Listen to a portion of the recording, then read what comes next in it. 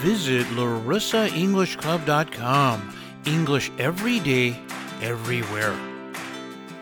Oxymorons. So what is an oxymoron? It's two words that mean the opposite, but put together, they probably mean one thing. Today I'm going to cover a few more oxymorons for you. Bad luck. Bad luck. Well, luck means I'm lucky, right? And bad is negative. Calculated risk.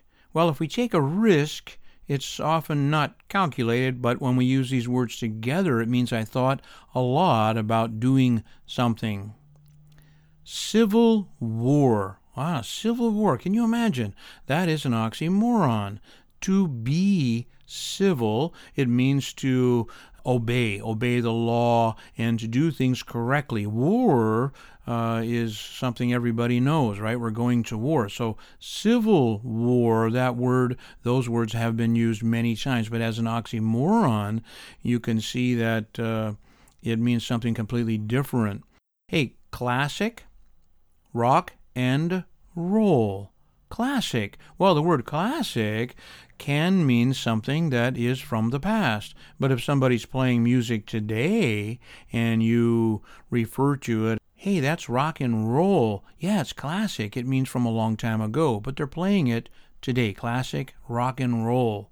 Clear as mud.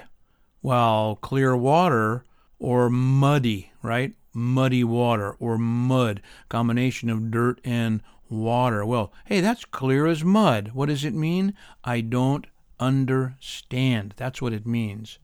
He broke into a cold sweat. It means he was very, very nervous. Criminal justice. Criminal justice. Can you imagine?